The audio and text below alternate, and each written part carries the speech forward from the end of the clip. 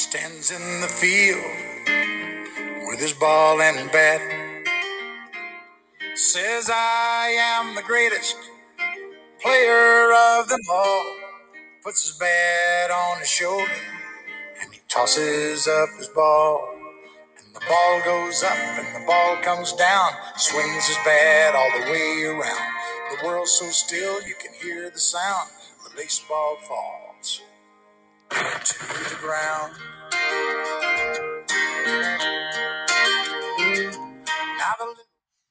Welcome back to Real Voices of the Game. I'm Dave Dagostino, and I'm joined here today for episode 304 by my host, the star of this show, Jim Rooney. This is Toe the Rubber.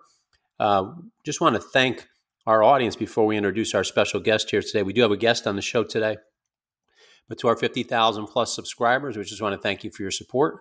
Because of your push, we're now the latest podcast stream on iHeartRadio. We hope we have a great episode for you, all 74 countries. The listeners have been great across the board. Special episode today for all you 74 countries listening to us, grassroots MLB front offices.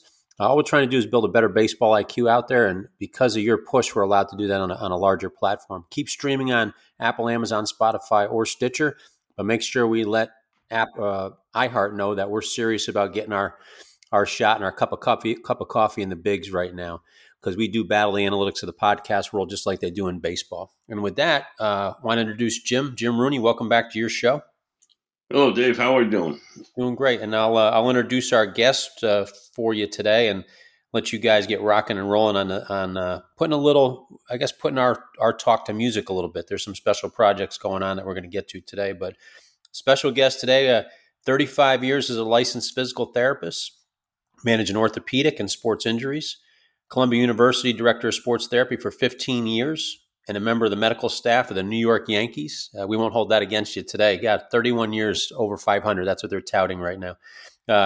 Been a rehabilitation consultant for the Knicks, the Timberwolves, and Oklahoma City Thunder, among others.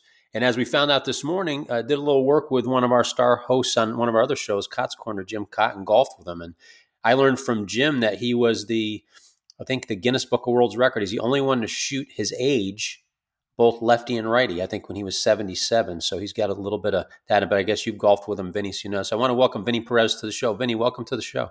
Good morning. Thank you. Yeah. And just for our audience now, just kind of bring us up to speed. I gave a little bit of a background, probably didn't do it justice, had some great accolades there, and you've worked with a number of tremendous sports franchises. And catch us up to speed on what you're working on right now. So I have my own private practice now for the past 13 years, and my practice is a little different from a normal physical therapy practice. My practice right now is exclusively for athletic kids. So I am fully dedicated to the development and the protection of the young athlete. Because of my professional background, the bulk of my business is in baseball. Probably 80% is baseball.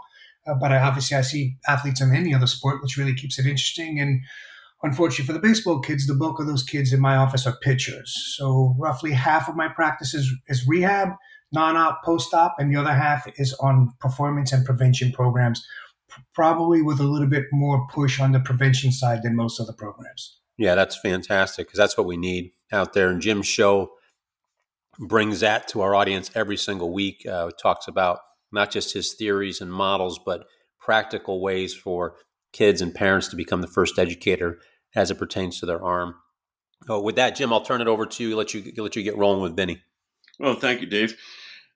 Vinny, thank you so much for being on the show today. One of the things that we try to do here on this podcast, as Dave has stated, is just give practical knowledge to the parents and the young players and the young coaches on how to do things correctly with a thought process of preventing problems from occurring. So trying to be proactive instead of being reactive. From your perspective, we've talked quite a few times on the rise of injuries in adolescent athletes, especially baseball pitchers and baseball players. From your perspective and your experience, why do you think the rise has occurred so drastically?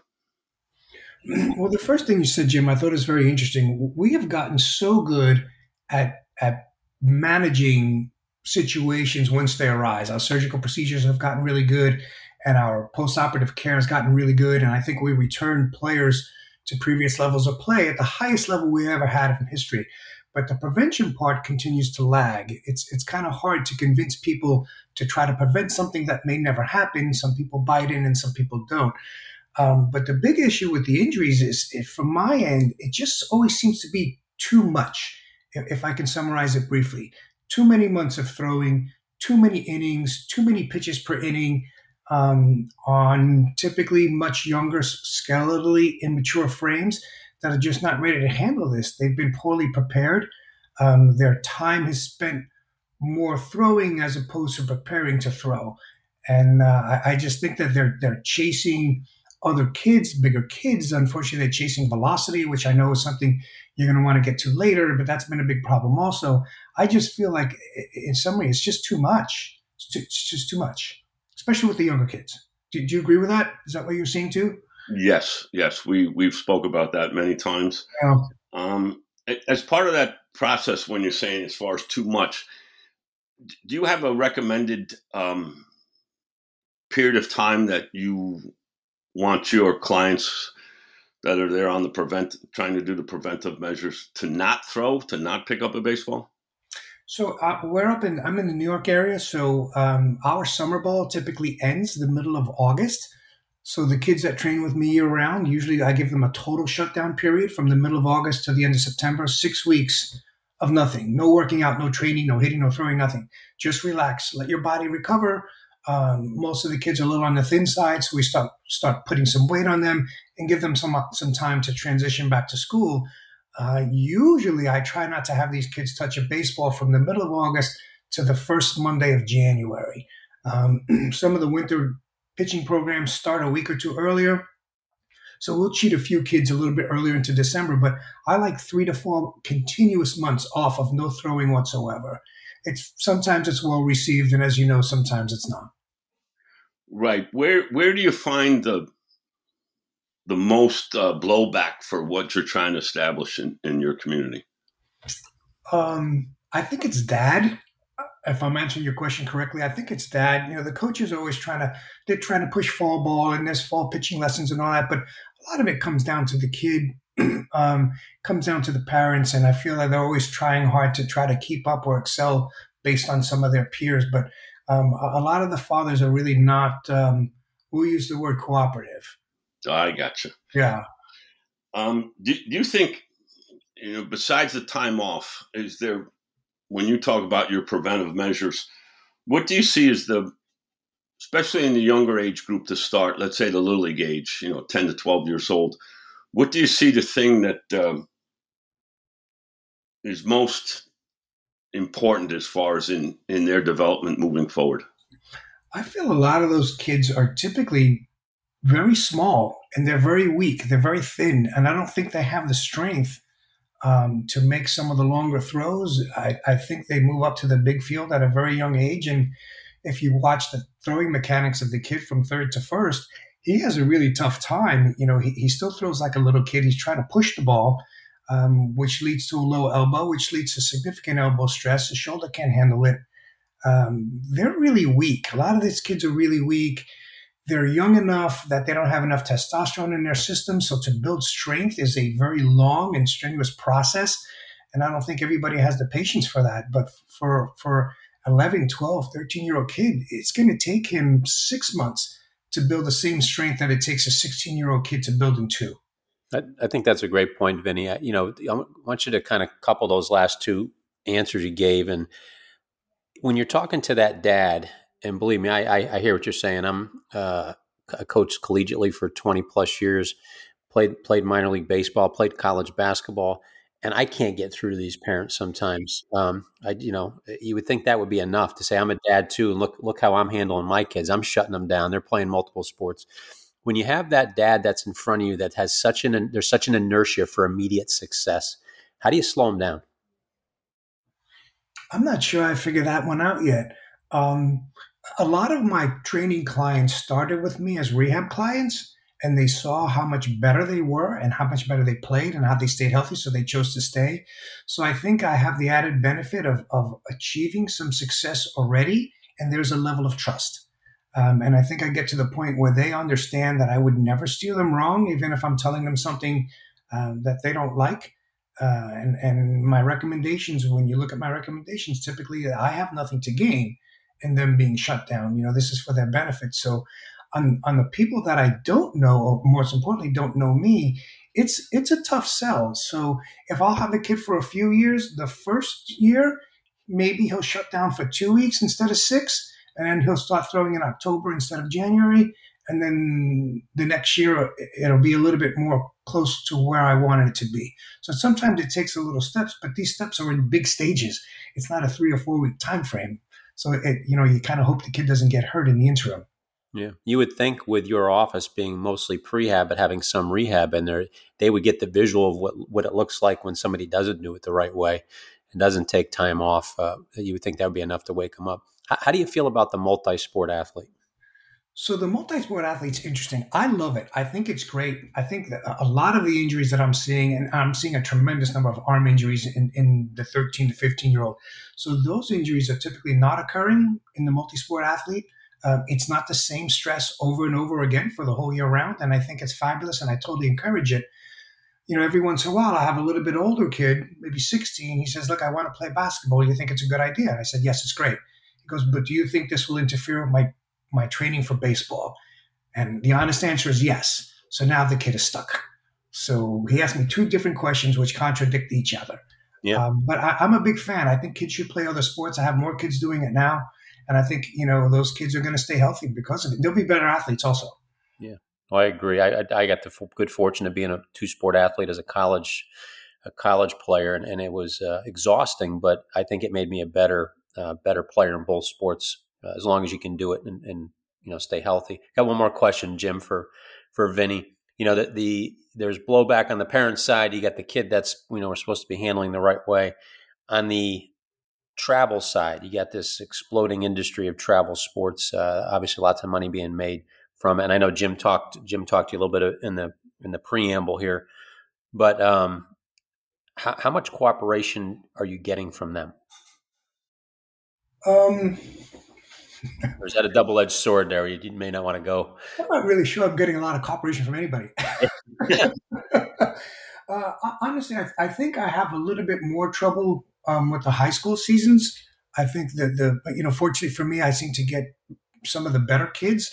So they're either the 1 or the 2 pitchers on their team. And by the time high school season's over, a high school sophomore or junior, he's at 55 or 60 innings, whereas in my opinion, he should be at 40 innings.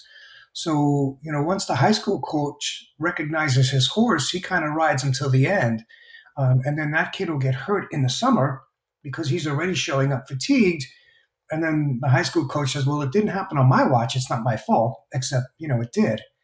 I think that the issue with the travel thing is that the communication between the family and the coaches needs to be a little clearer. If he's playing on multiple travel teams, which I still see, I'm surprised at, but I still see that. And the dad kind of needs to tell the travel team too that he just pitched 50 pitches for travel team A or number 1 2 days ago, and that communication is just not happening. Yeah. No, I get it. But they got to win that ring, though, right? They got to win that ring. But Jim, go ahead. Sorry, I took it. No, Dave, what I find very interesting at the initial part of Vinny's answer was that about the kids being undersized, some of the younger guys, and not necessarily having the proper strength to throw a baseball efficiently. Vinny, going back to one of the initial podcasts that we had here, I speak with all the clients and the parents, and one of the things I bring up right off the start is, when you first start to learn this game of baseball, they're nice enough to let you go on a smaller field, but they give you the same baseball that they use in the big leagues. Whereas other sports put you on a smaller field with a smaller ball. And when you're younger, you're not strong enough to create force, let alone control force to apply it to the baseball, whether you're trying to hit it or you're trying to throw it. So that's kind of the analogy that I use as far as trying to get that point across and the importance of, learning how to move efficiently instead of learning how to move powerfully when you're first learning how to play the game. Yeah, I agree. I think for me, I don't understand the rush. And people like the rush of what? The rush of everything. Like, why move the kids so quickly up to the bigger field? Why turn a kid, who's struggling to throw 50 pitches into a kid who can throw 80 pitches? Why the big rush to the 100 pitch thing? Why the 90 miles per hour target, or 95 maybe now? Like, I don't know why we just don't let these things happen a little bit more organically, which I think will be safer. It just seems like we're kind of pushing the kids a little faster than maybe they should. And some kids can be pushed. Some kids are big and they can handle it, but lots of them are not. And I got to tell you, my office is filled with young, skinny kids. The bigger, thicker kid, he's not getting hurt quite as much. Correct. I see that on a daily basis with my 10-year-old son. Seamus, he's 5'2". He's athletic, but he's slender right now. And when you see him play other sports, things kind of flow. But then you put him on the baseball field, he resembles a baby giraffe, and he's all arm and legs, and he goes to throw the ball across the diamond, and you can see the things that potentially go wrong. Dave kind of hit on it with the multi-sport question. Can you kind of expound on the whole concept of early specialization and why do you think parents and coaches see this need for the baseball player playing year round or training year round or specializing in baseball? Do you have any thoughts on that? And which are the major overuse injuries that you see occurring because of that early specialization? I think it's a great. My thoughts are it's a great question. I'm not sure I have a good answer or any answer at all. And I also think it's a huge problem. When I was young, a long time ago, it never happened. We didn't have all these leagues. We didn't have these training facilities. You played baseball in the spring. In the summer, you played basketball, soccer, or whatever. In the fall, in the winter, you played football in the fall. You kept moving, so your stresses were different. I think that some kids try other sports and they fail. And if they're not good at it, they won't have fun. If the kid's not having fun, he shouldn't be playing. And I get that. But I'm not sure they're giving it a full try, because you can't be good at something the first time. If you are, obviously that's your sport, but I'm not sure that should be determined at age 12. There's lots of opportunities now for the kid to participate in the sport of his choice that didn't exist in the past. Training facilities, winter programs, more fall ball. I never heard of fall ball before, 15 years ago. So I just think those opportunities are there, and the kid's going to gravitate to what he's good at because it'll be more fun. And I get it. But the stresses on a young arm are way too much. Going back to the previous point, I think that we do a decent job. I don't want to say good. We do a decent job of limiting pitch counts to age groups. But within the age group, I do think that pitch count should be modified for the size of the kid. And I think that would go a long way of helping prevent some of these things. Give the kid a chance to develop. Maybe there should be more instruction when the kids are younger in proper technique as opposed to just reps. Jim, you could probably speak to that far better than I can, but it seems like kids are playing and coaches, I don't know what they're doing. I don't know if they're managing more than coaching, but I'll see a bunch of kids in my office and their throwing mechanics are horrible. No surprise, half these kids or 3/4 of these kids have scars on their arms. Yeah. Yes. One of the things that we've gone over many different times is, especially with pitchers, but even everybody on the ball field, is proper throwing mechanics and the drills and the different things that we try to get across in order to throw properly. And when we learn to throw properly, then the opportunity comes that we may focus on being a pitcher. But that comes in time. There's far too many young kids they're the pitcher or they want to be the pitcher and they haven't even learned how to throw the ball properly. And that's the next thing you know, they start acquiring extremely inefficient movement patterns because they're trying to create a force that, they can't create in a natural way. I call it forced velocity. It's all effort. But we live in this world now that everything you hear, I mean, you even hear it on the major league level of the critics of Major League Baseball, all the way down to the amateur side, about this complete sellout for velocity. Throw it farther, throw it faster, hit it harder, hit it faster. When we take that path in our development, what are the major factors? What are the major type of injuries that you're now seeing coming into your facility due to that whole mentality? Well, that's a quick answer to me. UCLs. I see UCLs that run the gamut from full Tommy Johns to augmented primary repairs, to partial tears requiring PRPs, to lately I've had a bunch of what I call a stretch. Clearly, the UCL's involved in all your testing, but nothing shows up on the MRI. Every time the kid tries to throw, he has pain. But UCLs are really the biggest problem in the younger age group. You start getting into later high school and into the college age group. Then you're starting to get more shoulder injuries as well, which everything ends up with surgeries also. I'm not a fan of the chasing for velo. I think that the way this is being done, we're generating a generation of hard throwers, but kids that don't know how to pitch. So I'm an older person. I'm an old school guy. I'm a big believer in effective pitching. If you get the guy out, you get the guy out. I don't care. You threw 3 fastballs at 95 and you got 1 pitch ground ball out. And I think we're getting away from that. I think the kids want to do what they see on TV. Everybody's throwing 95 in the majors now. And unfortunately, their rate of Tommy Johns are way up also. But nobody's afraid of it anymore because most kids come back.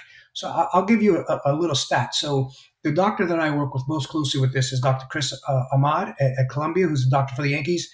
And I see the bulk of his Tommy Johns come in my office. So the success rate for these in his hands is 90%. 9 out of every 10 kids will come back at the same level or better. And I think that's phenomenal. But, 1 out of 10 kids is not going to make it. So Dr. Ahmad, because of his position with the Yankees, does a lot of these. So he's probably doing 30 to 40 of these, maybe a month. Maybe he's doing almost 10 a week. That's 2, 3, 4 kids every month that are not going to pitch again, which doesn't sound bad unless it's your kid. Yeah. How much of it, Vinny, is, you mentioned these kids see the major leagues throwing hard and they want to throw hard.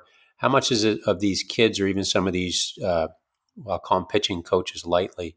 We're lucky to have Jim enter that world to help these kids out. But how much is it of them trying to emulate the exercises, the mechanics, the output that these adults are doing when they're 10, 11, 12 years old? Oh, I think that's huge. That's a great point. I think that's a huge thing. I don't think you can train a young kid the same way you train a grown man. And, the major league, by the time you make it to the major leagues, physically, you are a grown man. I think the stresses on the body are handled differently. I see 12, 13-year-old kids throwing 85 pitches. We yank a 26-year-old man out of the game at 85 pitches. I don't know how you could think that that's okay. They can't be trained the same, Dave, to answer your question directly.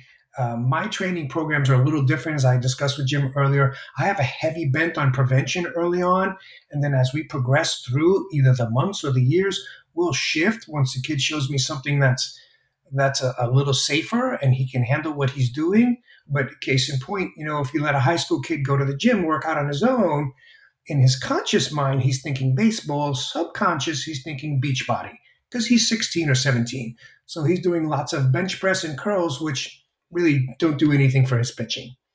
Yeah. So the programs are off. The kids are trying. I give them major kudos for effort, but proper guidance, proper information, I think would be very helpful. And unfortunately, you pay some people at these facilities for that, and you're still not getting it. Yeah.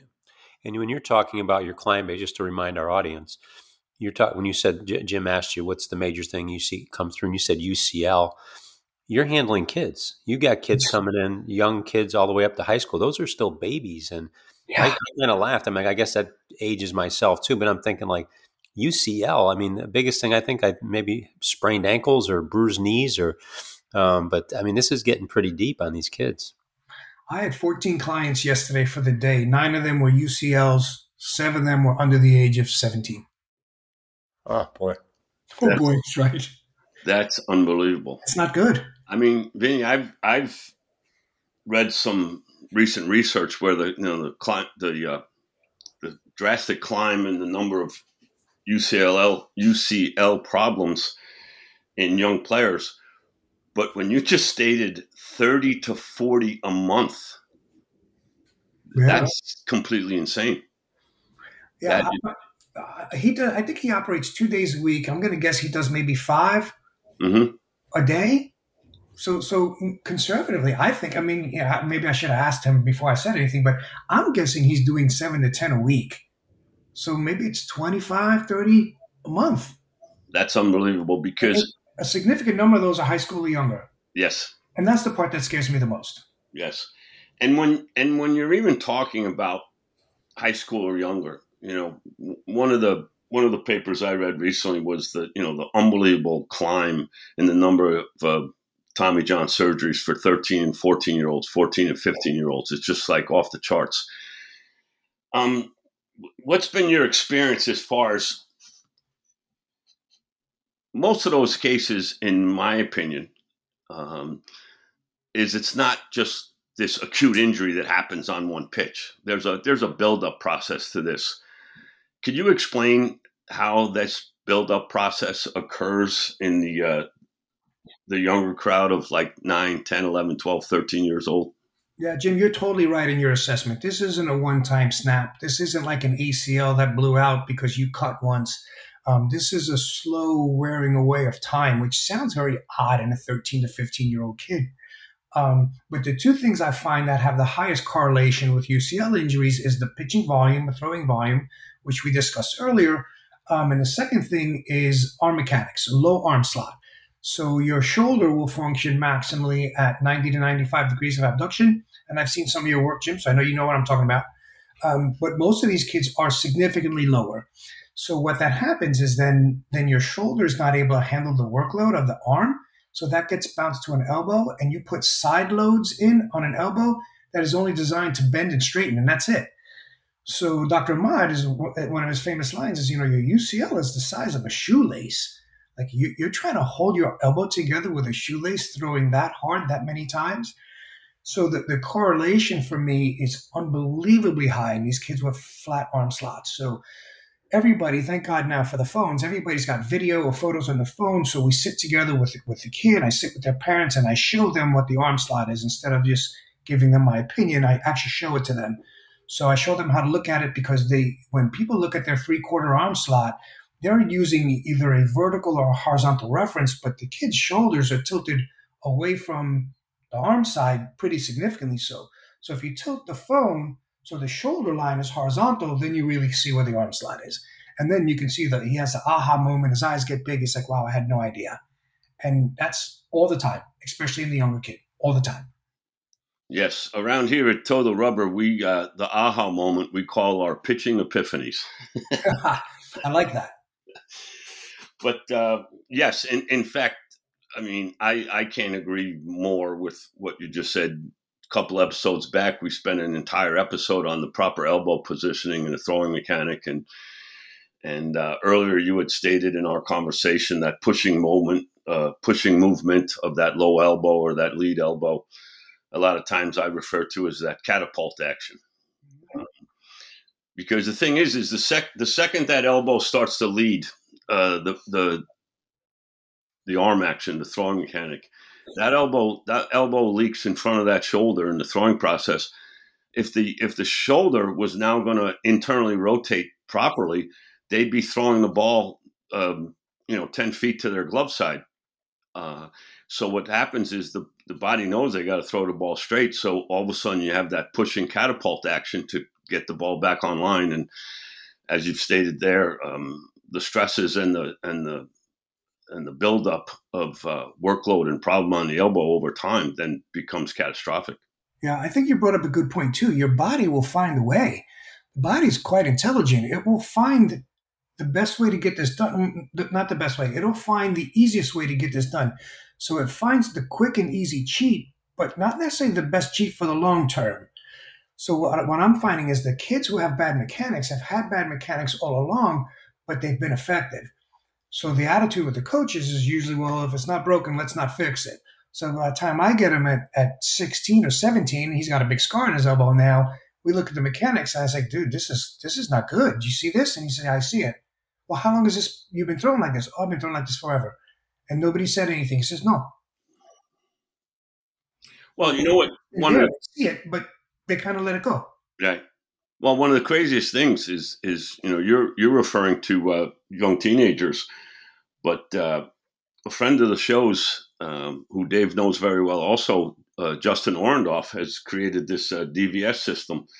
It's now called the DVS X-ray to try to analyze proper pitching mechanics and quantifying and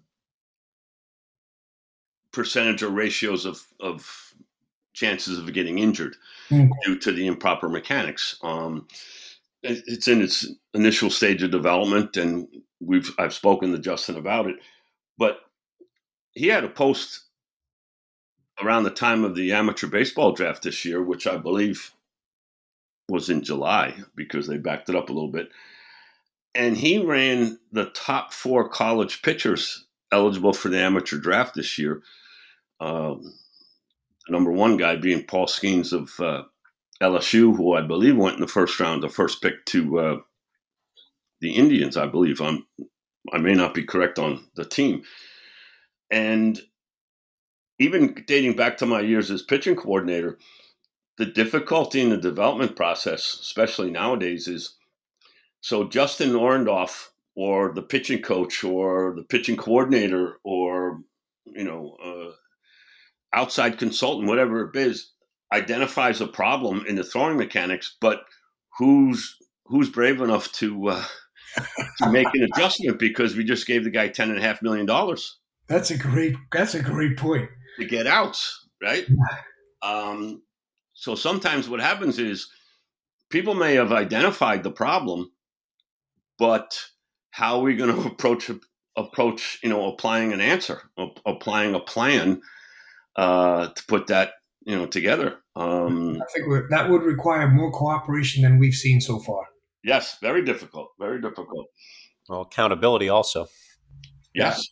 Yes. You asked me earlier with the younger kids with the injuries, what injuries we see. So in addition to the UCL, there's a very relatable, a closely related injury that occurs. They call it little leaguer's elbow, but it's a disruption of the medial epicondyle where the UCL attaches. So in the much younger kid, what I've found in the last several years, and I've gotten a lot of these, is that the bones are softer than the ligament. So instead of the ligament tearing, the ligament actually pulls the nub of bone right off the bone. And they shift, and sometimes they shift bad enough to have to put a big long screw in a 12-year-old arm. It's crazy. Yes. And then the craziest part about that is, because I've come across it many times sitting in a draft room, is you're comparing 2 pitchers that you might be drafting and, giving a couple $1 million to, because they're going early in the draft, in the early rounds, and that person's medical comes up. And I can remember 5 to 6 different cases where that young high school pitcher already has a screw in his elbow. Yeah. And now, how do we manage now that this guy has a screw in his elbow and compare him to the other guy that might not be as good, but doesn't have a screw in his elbow? And, it wreaks havoc in the whole process. And I don't think that parents or young coaches are thinking about that when they realize something drastic is happening and we have an elbow injury. A lot of times you see parents.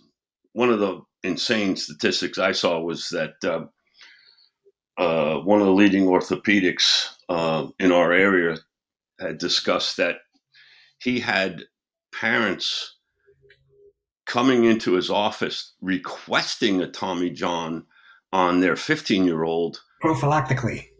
Yes, because they thought they were going to be better pitchers after. Am I allowed to use the word stupid on this? Yeah, well, sure, you can go worse. That's one of the stupidest things I've ever heard. Unfortunately, stupid's one of my favorite words. But when I hear that, I don't think my eyes can roll back in my head any further. Yeah, and that's the thing.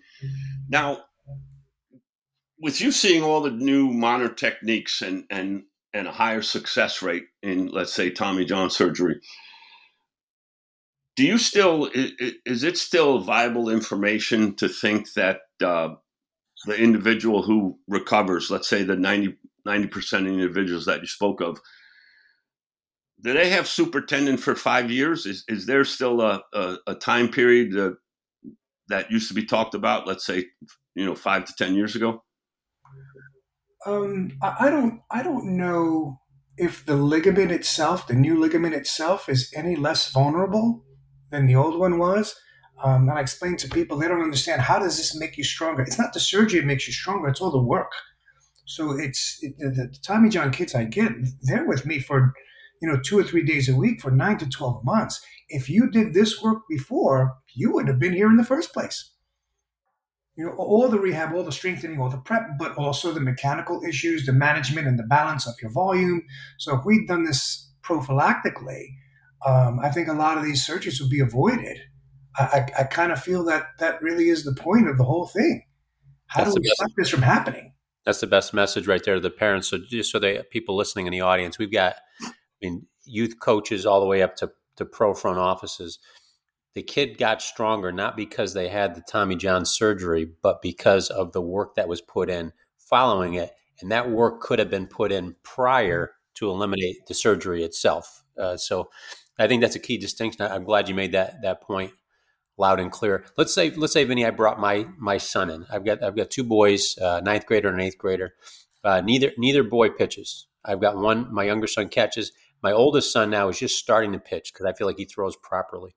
What would you do? What would be his first moments with you? What would you test him on? What would you look at? What would you ask him? Just for a parent who doesn't have a background with you, they bring their kid in. What can they expect? So the first thing I do is I look. What is this kid's body type? Is this kid muscular enough? At a kid that age, we're not looking to be overly muscular. Basically, this is a really skinny kid or not? The really skinny kid I worry about.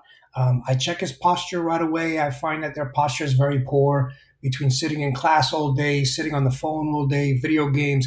They're just curving down and collapsing into gravity, which very much compromises their shoulder blade position, which sets the function for the rotator cuff. And then everything else out the arm is compromised because of that. So my initial thing would be, we got to sit up straight. We got to stretch your pecs. We got to strengthen you in the back. I'm a big believer in a posterior dominant shoulder, which I know Kevin Wilk and Dr. Andrews down in Alabama are big fans of. So we're not really getting that. We're not seeing that. So that's going to be the first thing I go after. Besides postures, we'll check their motions, and they're usually good.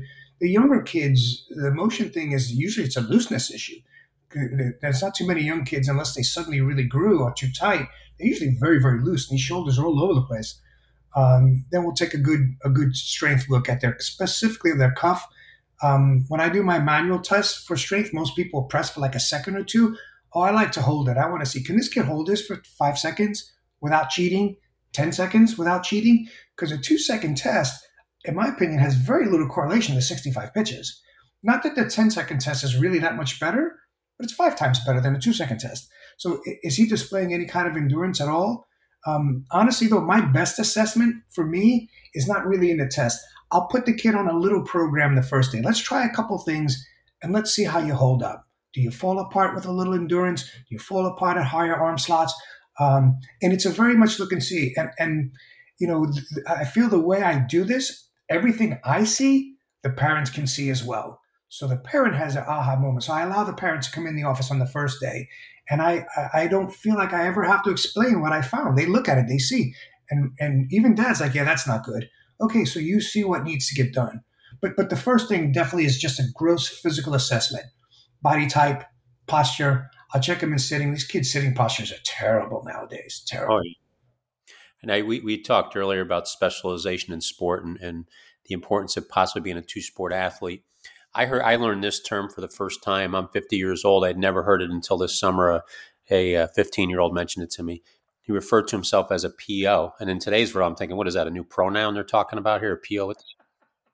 And but I found that meant pitcher only. I'd never heard of such a thing. I was like, is that fun? Like, these kids are athletes. How much, what does that mean to you when you're looking at a kid's PO? Is that, I always think specialization equals extinction. I mean, if they're PO, then that boy, you're probably weighing yourself out of the game. What does that if that distinction mean to you. You can't believe how many of these I see as young as 13 years old. You know what that honestly means to me? This kid can't hit. Yeah, right. If he could hit, they're not going to take his bat out of the lineup. I think what happened, look, kids hate to spend time on things they're not good at, whether it's a sport or a physical activity or a class. Whatever class they're the worst at, they continue to be the worst at because they hate it, because they're not good at it. So when the kid can't hit and he can pitch, he spends all of his time pitching and there's no more hitting. So as a position player, he rides the bench and he realizes his best opportunity getting the games to be a pitcher. So now he's a PO. And making him a PO at such a young age drives me crazy. Oh, it's nuts. You're an athlete. You're an athlete. Dude, play. Yeah, these coaches out there, and we all know the percentages of a kid going from even college baseball to professional baseball or high school to college. It's very small. So these kids, 99% of these kids playing are never going to play collegiately or even definitely not play for money. So the role of the coach shouldn't be to win that little ring and to put these kids in the just compartmentalize them so early. It should be to teach them the game, the parts they're not good at. So this is my soapbox right now. Sorry to take this show to No. the right. I agree with you completely. Yeah, but I hate when I hear that, and it's who cares if you teach the kid how to hit. Don't make them Jim and I talk about this too with young kids. A kid shouldn't be typecast even as a shortstop at the age of 8 or 9 or 10 or 11. Learn other spots. Let him play. I go through that with my younger son. He's a good catcher, rightfully so. He's worked his tail off. But this summer he played for me with a college age group as an 8th grader. He played every other position but catcher. I didn't want him anywhere near catching for a good 2-month period. And then at the end, I rewarded him. He got to catch the bigger kids, the older kids. But I wanted him to learn other spots. He's been typecast for so long with other programs. But yeah, I hate that. The PO. I learned PO this summer. Well, guys, there's two things that came to mind when Vinny was explaining that.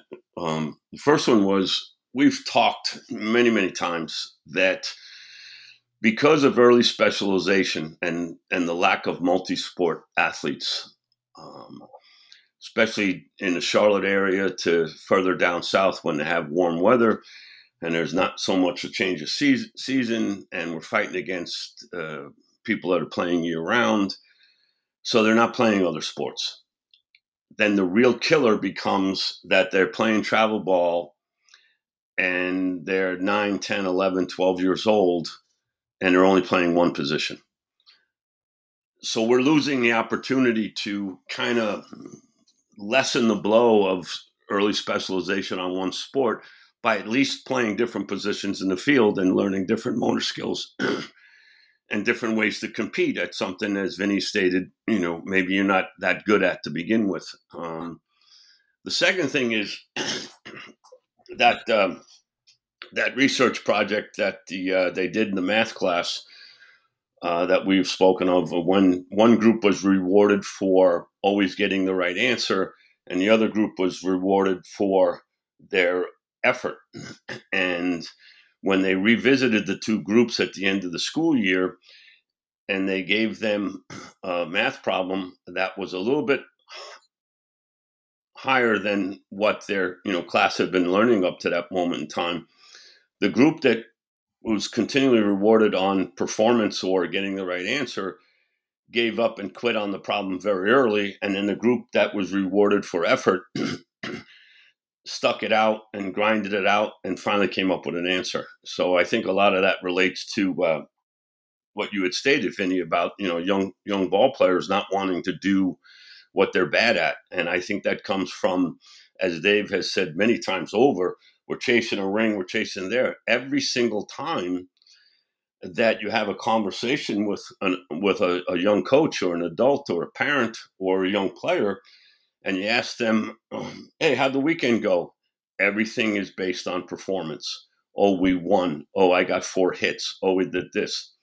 And that's why a lot of times when I asked that question, I said, no, I didn't ask you how you performed. I asked, how'd you feel? What did you experience? When things kind of got off the tracks a little bit, how did you adjust? More about performance and being part of the process so that they are willing to start to do things that they're not good at.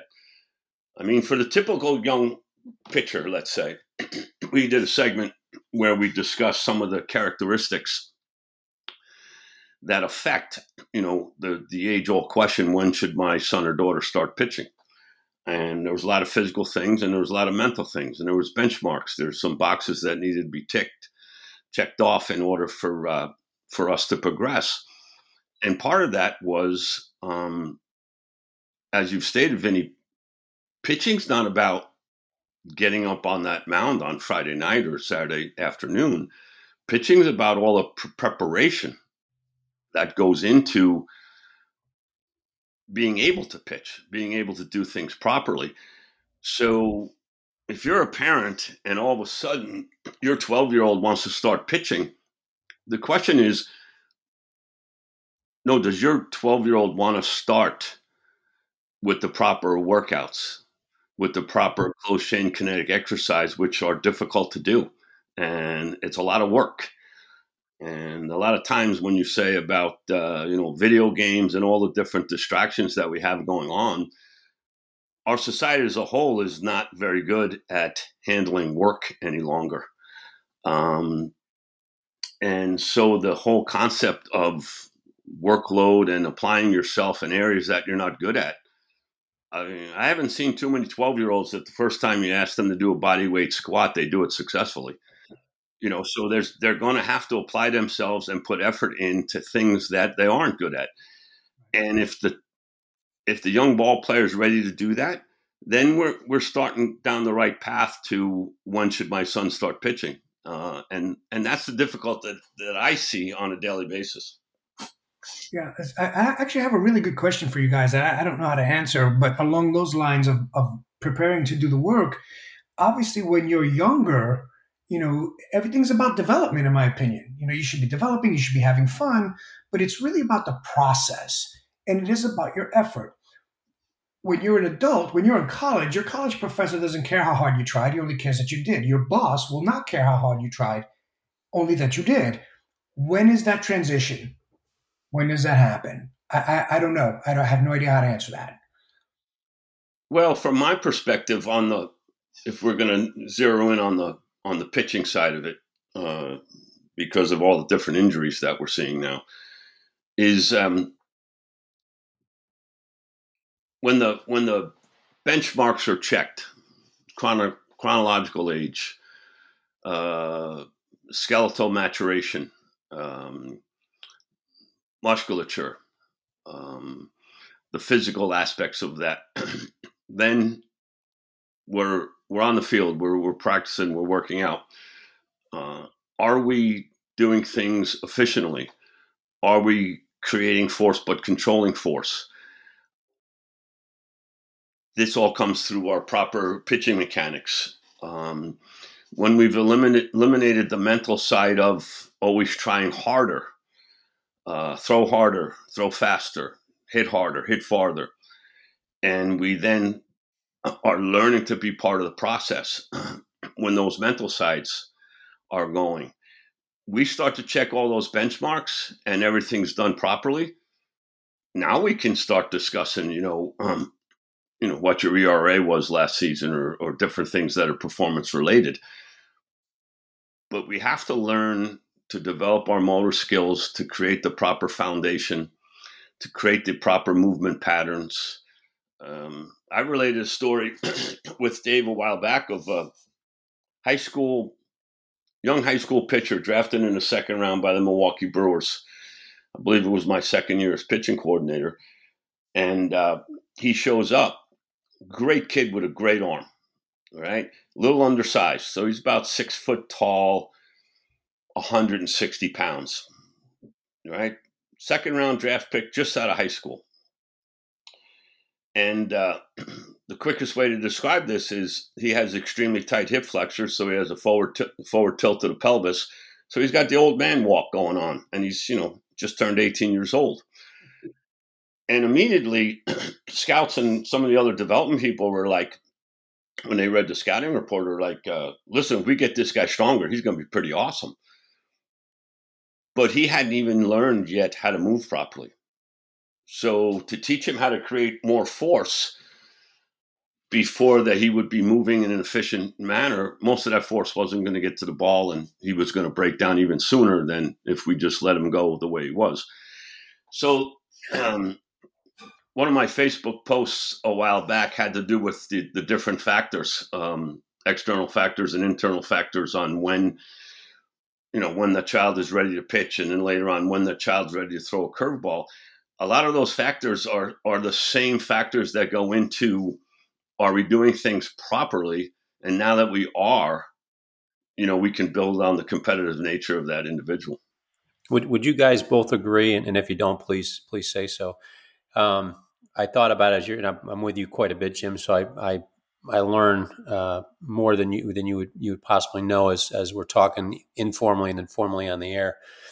But let's say you've got a pitcher, and the first order business, once you get through the mechanics of throwing short distance and they're finally on the mound, you can mirror process with some small results. The problem, I think, sometimes is the kids are at one stage with process mentally and physically, and what's being asked of them in terms of results or how they're judging themselves, or most probably some adult is judging them the wrong way. But when they're on the mound the first time, like my son the other day, my thing for him was, hey, let's learn to throw your four-seam fastball over 17 inches. And then once we're mechanically sound there and you're precise, we can split the plate in half. And then once you're precise there, we can split it into quadrants. But I guess the point I made with him, it was, let's be precise first, and then your body and your mind will tell you when it's time to speed up or get more powerful. Is that oversimplifying it? Not at all. Not to me. No, I think that's a good way to go about it. But I would, what I do on a regular basis is that once I have the young pitcher start to feel what he's doing, so he can replicate that movement pattern. Yesterday I had a young guy, and the entire bullpen that we threw was based on him feeling his center of gravity. So in layman's term, I just say to the young guy, his belly button, accelerate your belly button through your front hip. And it took his entire focus away from his hand on the ball and his arm and his thought process by trying to analyze and break it down. And his whole focus was to feel the acceleration of the upper body, basically. And he was shocked because he threw 9 out of the next 10 pitches exactly to the spot that he was looking at. That's great. So these are little tricks that I use. Sometimes you want to call them verbal triggers. I have to come up with the verbal triggers that produce the proper feel and movement pattern in the individual I'm working with. Key point you said there, the individual. It's not cookie cutter, right? You got the learning strategy. You learn how that kid socializes. You actually spend time with them, and that one cue may not be the same cue you give to somebody else, because I think that's a key point. I think our parents want to understand. I always ask the question, how can you tell the difference? They get that with you on the air all the time. When they hear you, they certainly can tell the difference between you and some cookie cutter guy. But am I correct in saying that was individual to that young man? Yes. Yeah. Every individual processes information and learns in a different manner. I mean, we can categorize them, but even within that categorization, there's differences. A lot of times what I say to young players is, listen, every time I see you, I need you to ask me a question. And sometimes, some of these parents are bringing in a 9-year-old, and is it my first inclination to work with a 9-year-old? No, but they're already pitching and they're doing it the wrong way. So I have to help them learn how to throw the proper way. So for that 9-year-old, sometimes I'll say to him, listen, and I know you're not the most talkative guy. And usually the parents tell me beforehand, he's never going to say anything for a long while. He's shy, he doesn't talk, and the whole thing. And I make it mandatory that they ask me a question. And sometimes I say, listen, to start off easy, you can ask me what I ate for breakfast this morning. But eventually we're going to move into baseball questions. If you want to build up and ask, what's my favorite team or who's my favorite player? Okay. We're progressing. But eventually we're going to get to a question that concerns, how do you feel? How did you adjust this weekend? Did anything pop up in your game? What did we do during our session today that you have a question about? And the reason I do that is because I say to them, I'm pretty good at giving you some guidance and structure on what to do and how to do it correctly. But since this is all about how you feel, I'm not a mind reader, so I have no idea how you feel unless you get to the point where then you can discuss it with me. And this puts them in a mindset of that they have to be part of the process, because at the end of our session, they're responsible for asking me a question. And if they don't come up with one, then it's like, all right, next week when I see you, you owe me 2 questions. And if the questions start mounting up, that young player says, I better start asking questions because, it's getting embarrassing. My mom or my dad looks at me and I don't have any questions. And you know what happens? There's kids that I've worked with for the past year or two. They come see me, and before we even get started, they tell me everything that happened in their life over the course of the past week. And then a lot of it has to do with when I was at practice, I did this. Here's what happened in the game. There was a couple errors by the shortstop. I remember some of the things you talk about, focusing on the next pitch. I remember the things that I learned from the book you recommended from Dr. Kinetics, Win the Next Pitch, on some of the mental skills that could be taught to young players. And this gets them in the process, and they don't even realize that it happened. Because I don't talk to them at their age level of, listen, we need you to be part of the process. And we need you to, no. That's for the older guys. It's about thinking, asking questions, building a relationship, getting to know them, and then you start to see how they better function. I have a question on that, Jim. So it sounds like your assessment, is a lot like mine, and it's very much based on your observation and your knowledge and your expertise and years of experience. But not everybody has that. So how are parents supposed to know? And I always give the same analogy. You want to buy a refrigerator, look, there's consumer reports for that. You want to buy a car, and there's a variety of websites you can look up what's a good car and what's not a good car. But that doesn't exist for what we're talking about. So how are people supposed to know? And we do the same thing medically. How do you know this doctor is a good surgeon? How do you know the therapist is any good? How do you know this pitching coach is any good? You find out, after your kid gets hurt. But like, I don't know how to get that information out to people. Well, the analogy that I always use is, and I've stated it many times now, but you hire a carpenter to go put crown molding in your dining room, nice crown molding around the ceilings and the floors and the whole thing. And you're pretty excited and you're pretty pumped up. And that, you go to one of these websites or, one of these references from somebody, whichever the way you found the guy, and you thought you did your research and everything was proper. And he shows up with a hacksaw. And you look at him and you go, a hacksaw? And he goes, yeah, I'm a magician with this hacksaw. Well, that guy's not a professional. He's either selling hacksaws or he's selling his ability to use that hacksaw. And I know that's kind of a simple analogy, but the process is that when you're looking for someone to help your young ball player, so let's say it's a travel ball coach. Well, is development the first issue, or is winning the first issue? Is that travel ball coach have their sons playing the positions and nobody rotates around the field? In that case, you can talk to other parents that are in that program, or sometimes why did people leave a program? What I'm getting at, it's just like when you're going in to buy a new car. Is that salesman there to try to help you get the car you want? Or is that salesman attempting to sell cars to meet his quota for the month? It's part of human nature, and it's part of what needs to be done. Who's there to help that young player, or who's there to attach themselves to that young player? A lot of times, especially with showcase baseball, next thing you know, there's a guy that dominates the action and he's a great athlete and he's everything. And next thing you know, there's an entourage of people helping him.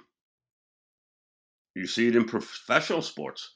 I've been involved in situations where when obvious studs playing in AA, all of a sudden the hitting coach is their best buddy.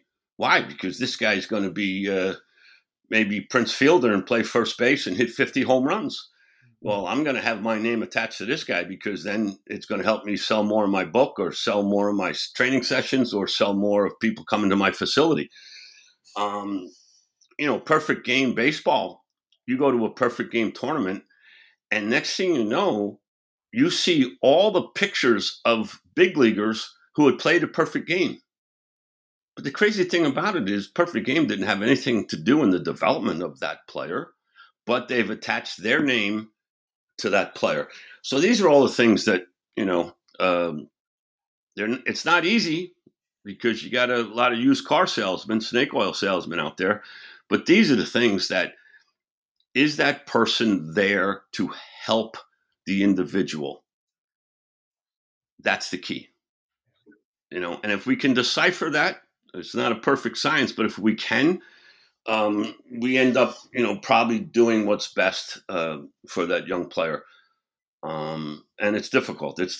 And that's part of the reason why, Vinny, we had you on today. That's part of the reason that I agreed to do the podcast with Dave, and we picked this little niche as far as player development for all ages. To finish up today, for the audience, the first conversations I had with Vinny, it was more of an email exchange and different things because Vinny works closely with my youngest brother, Mike Rooney, who's the head baseball coach at Don Bosco Prep. And through my brother's hard work and some contacts that he has up in the area of North New Jersey, we've begun to take on a project called Pitching Kinetics. There's a facility being outfitted currently up about 4 miles from Don Bosco Prep. Vinny has agreed to be part of this process and working on specifically to start pitching development for some people who want to enroll in the program. And the program will consist of initially Vinny doing physical assessments, putting his hands on guys and making his recommendations of some of the things that they have to do, similar to the conversation we've had earlier about, postural strength and stability and all the things that Vinny brought up when he first sees a client, an individual. Then when the person's welcomed into the program and put on the right exercise prescription, there's going to be high quality athletic trainers, pitching coaches, the full gamut of individuals, strength coaches to help them with those programs. I'm then going to step in on the throwing side of it, and a lot of the different throwing programs and different things will be evaluated by myself. I will do a complete video analysis of the individual. That individual then is, fully into the program, and the initial, I'm not going to say trial, but the initial start of this program is going to run from October 15th to March. So some of the exercise prescription, strength prescription, athletic performance subscription, the things to do to prepare an individual to pitch will be, attacked in the early months of the fall. the later months of the fall into the Christmas vacation, and then the throwing programs.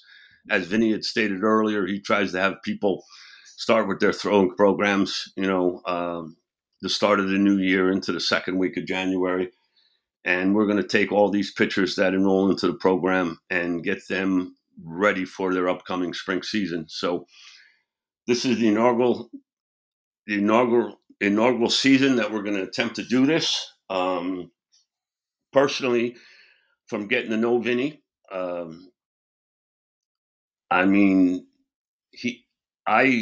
we're both in the baseball world. We both end up are trying to do this because of our backgrounds and trying to help young ball players. I mean, that's obvious. But when I hear him talk, and we've exchanged emails and different thoughts on different areas, and we bring Vinny on as a guest today, and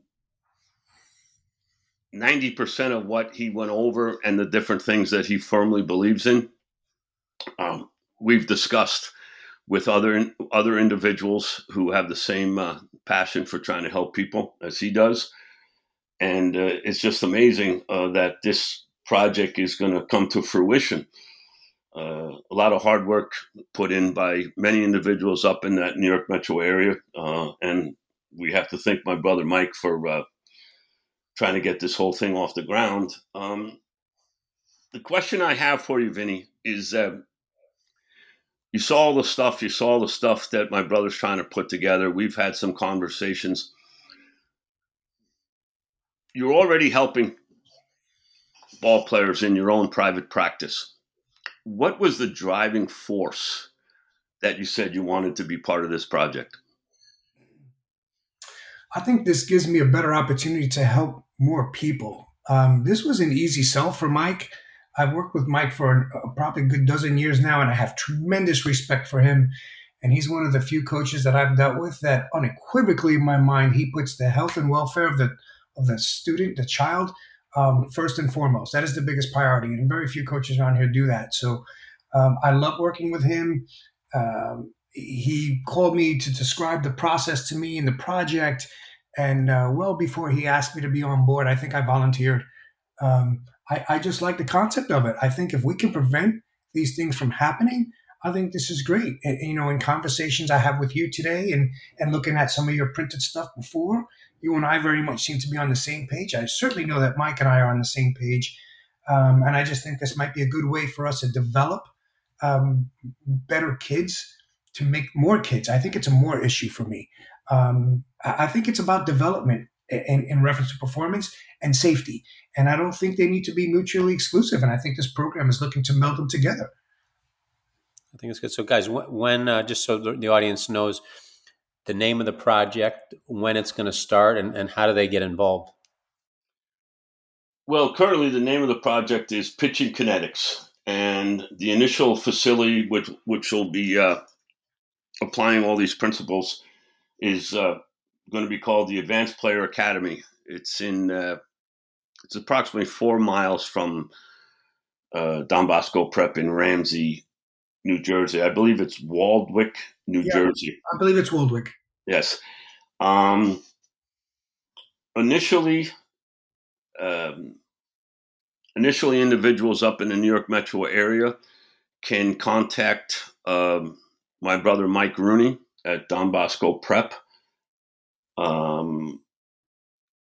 Part of this process is that there will be an app developed to help with all the off-site type of training, and where the athlete, ball player, can check in and go over some of the stuff.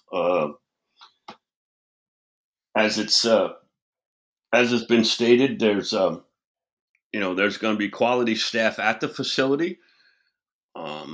However, a lot of the programming, because you're dealing with a lot of athletes, a lot of pitchers that are playing in many different areas, a lot of that programming and exercise prescription is going to be available through the app, including the video analysis. That's going to be completed shortly. And when that's completed, then there's going to be a lot more contact information, how to go directly to the project itself. So I will keep everybody on the podcast updated, and at my Facebook page, Rooney Baseball, we're going to keep it updated there also for announcements as they come our way. And at the current time, that's probably the best way to go about it. And the hope is to start this October. Yes, and I mean, we're going to work on this project. We're going to make it successful up in New Jersey, and then the structure and the protocols and the different things that Vinny, myself, the other individuals on staff, by putting our collective thoughts together to develop this entire thing, a long-term goal, and we'll see how it transpires after the successful implementation of the project at the facility in New Jersey, is to then possibly bring it down to the Charlotte area, and long-term, possibly,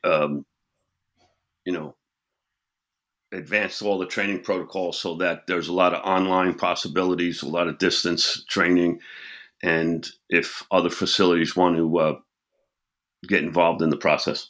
Well, as you're driving through Charlotte, don't forget me in Myrtle Beach. This is true. That's it. Stop on by. But Vinny, what kind of message you want to leave the audience with today? Protect your kids. Nobody should be a better advocate for your children than you. Use your common sense, use your parenting sense. Try to get an idea for what's too much. Let's not push the kids too hard. Let's keep them safe and make sure that they have fun. Yeah, it's important. Jim, how about yourself? Well, first thing I want everybody to know is that during the course of this past hour, basically been sitting here with a big smile on my face because sometimes when we do what we do and we try to help people, we do have a belief and a self-confidence that we're doing the right thing. But then to hear someone of Vinny Perez's experience and accreditations and things that he's accomplished over the course of his 37-year career as a physical therapist, to hear him start to confirm some of the things that we've been talking about on this show for quite a few weeks now, couldn't make me happier, and realize that more of this has to get done, and we have to get out there and help these people as much as we can. And if we can accomplish that, then everything that we're attempting to do will be well worth it. I think that's great. I get asked the question all the time. And again, I have a hard time figuring it out sometimes. And we go back and forth. Former professional athlete, former college coach. I'm a dad. How do you tell the difference between the guys that are the real deal and the guys that they know the first 10 words, but they can't tell you the next 10 in the process? So parents that are trying to figure out that same question, coaches, listen to this podcast again, because you got two guys right now this should set your bar for you. Don't ever accept anything less than what these two guys offer. And if you don't, you'll end up with some really quality people. The humility that you two exhibit throughout this podcast, and Jim with you day to day with me, is amazing to me, because you both have accomplished so much in your respective fields. And here you are trying to give back to prevent young kids and families from going through the horrific arm injuries that we're seeing out there in baseball. Almost $1 billion spent on injured Major League Baseball players this year, not just pitchers. Pitching was about half of that. But I commend you two on both of what you're doing. And let Real Voice of the Game, our network, know how we can help promote pitching Kinetics. Of course, we have Jim Rooney on with Toe the Rubber every week. But Vinny Perez, don't be shy, letting us know how we can help. And then that Advanced Player Academy, I'm going to take a trip up there myself. I want to see that with my own eyes when it happens. And when the app gets established, you got your first customer here with me and my son. So we appreciate that. I appreciate you guys. And I know the baseball world, if they don't, they're gonna for what you guys are trying to take on here. So thanks so much for what you're doing. Jim, any last questions for Vinny? Or Vinny, any last questions for us? No, I think we covered an awful lot. Oh, a ton. Well, I kept you guys overtime. This was like a 15-inning game right here, an hour and 15 minutes. But Dave, I just want to thank Vinny for taking time out of his busy schedule to add to what we're doing here. And in closing, we've gone over this quite a few times. My email, coachjim@rooneybaseball.com. If anybody has some questions about the project that we're undertaking, Pitching Kinetics, feel free to send me an email or even contact Dave, through the show. And this way, we'll try to get this information out as quick as possible and answer your questions and see that maybe there's a fit that this project is something that would help your young ball player or your young coach, and we'll take it from there. I think it's a no-brainer. So we have 50,000 plus subscribers out there that just got your email on this project. So flood them with emails, ask questions about this program, do your own homework. But I'm telling you right now, this is going to fly, and it's going to fly in a hurry. 74 countries now, so hopefully you have your translator out, Jim, when you're getting emails from everybody, because 74 countries, grassroots MLB front offices. I'll tell you what, all you MLB front offices out there in the 900 colleges that subscribe, you may want to give Jim a call. Just a suggestion here. But I want to thank you guys for everything you did today and the information you passed on to our faithful listeners. Thank you again to our listeners for pushing us so hard. We got our cup of coffee on iHeartRadio. Now keep us there. Give Jim 5 stars today. Write some great comments underneath, and make sure that you continue to help us battle the podcast world analytics, a lot like we do in baseball today. So with that, episode 304 right now, year and a half, 304 episodes in the books. Toe the Rubber with Jim Rooney. Thanks so much, guys. Have a great rest of the day. Thanks, Dave. And we'll talk to everybody next week. Thank you. So still you can hear the sound. The baseball falls to the ground. Now the little boy doesn't say a word, picks up his ball. He is undeterred.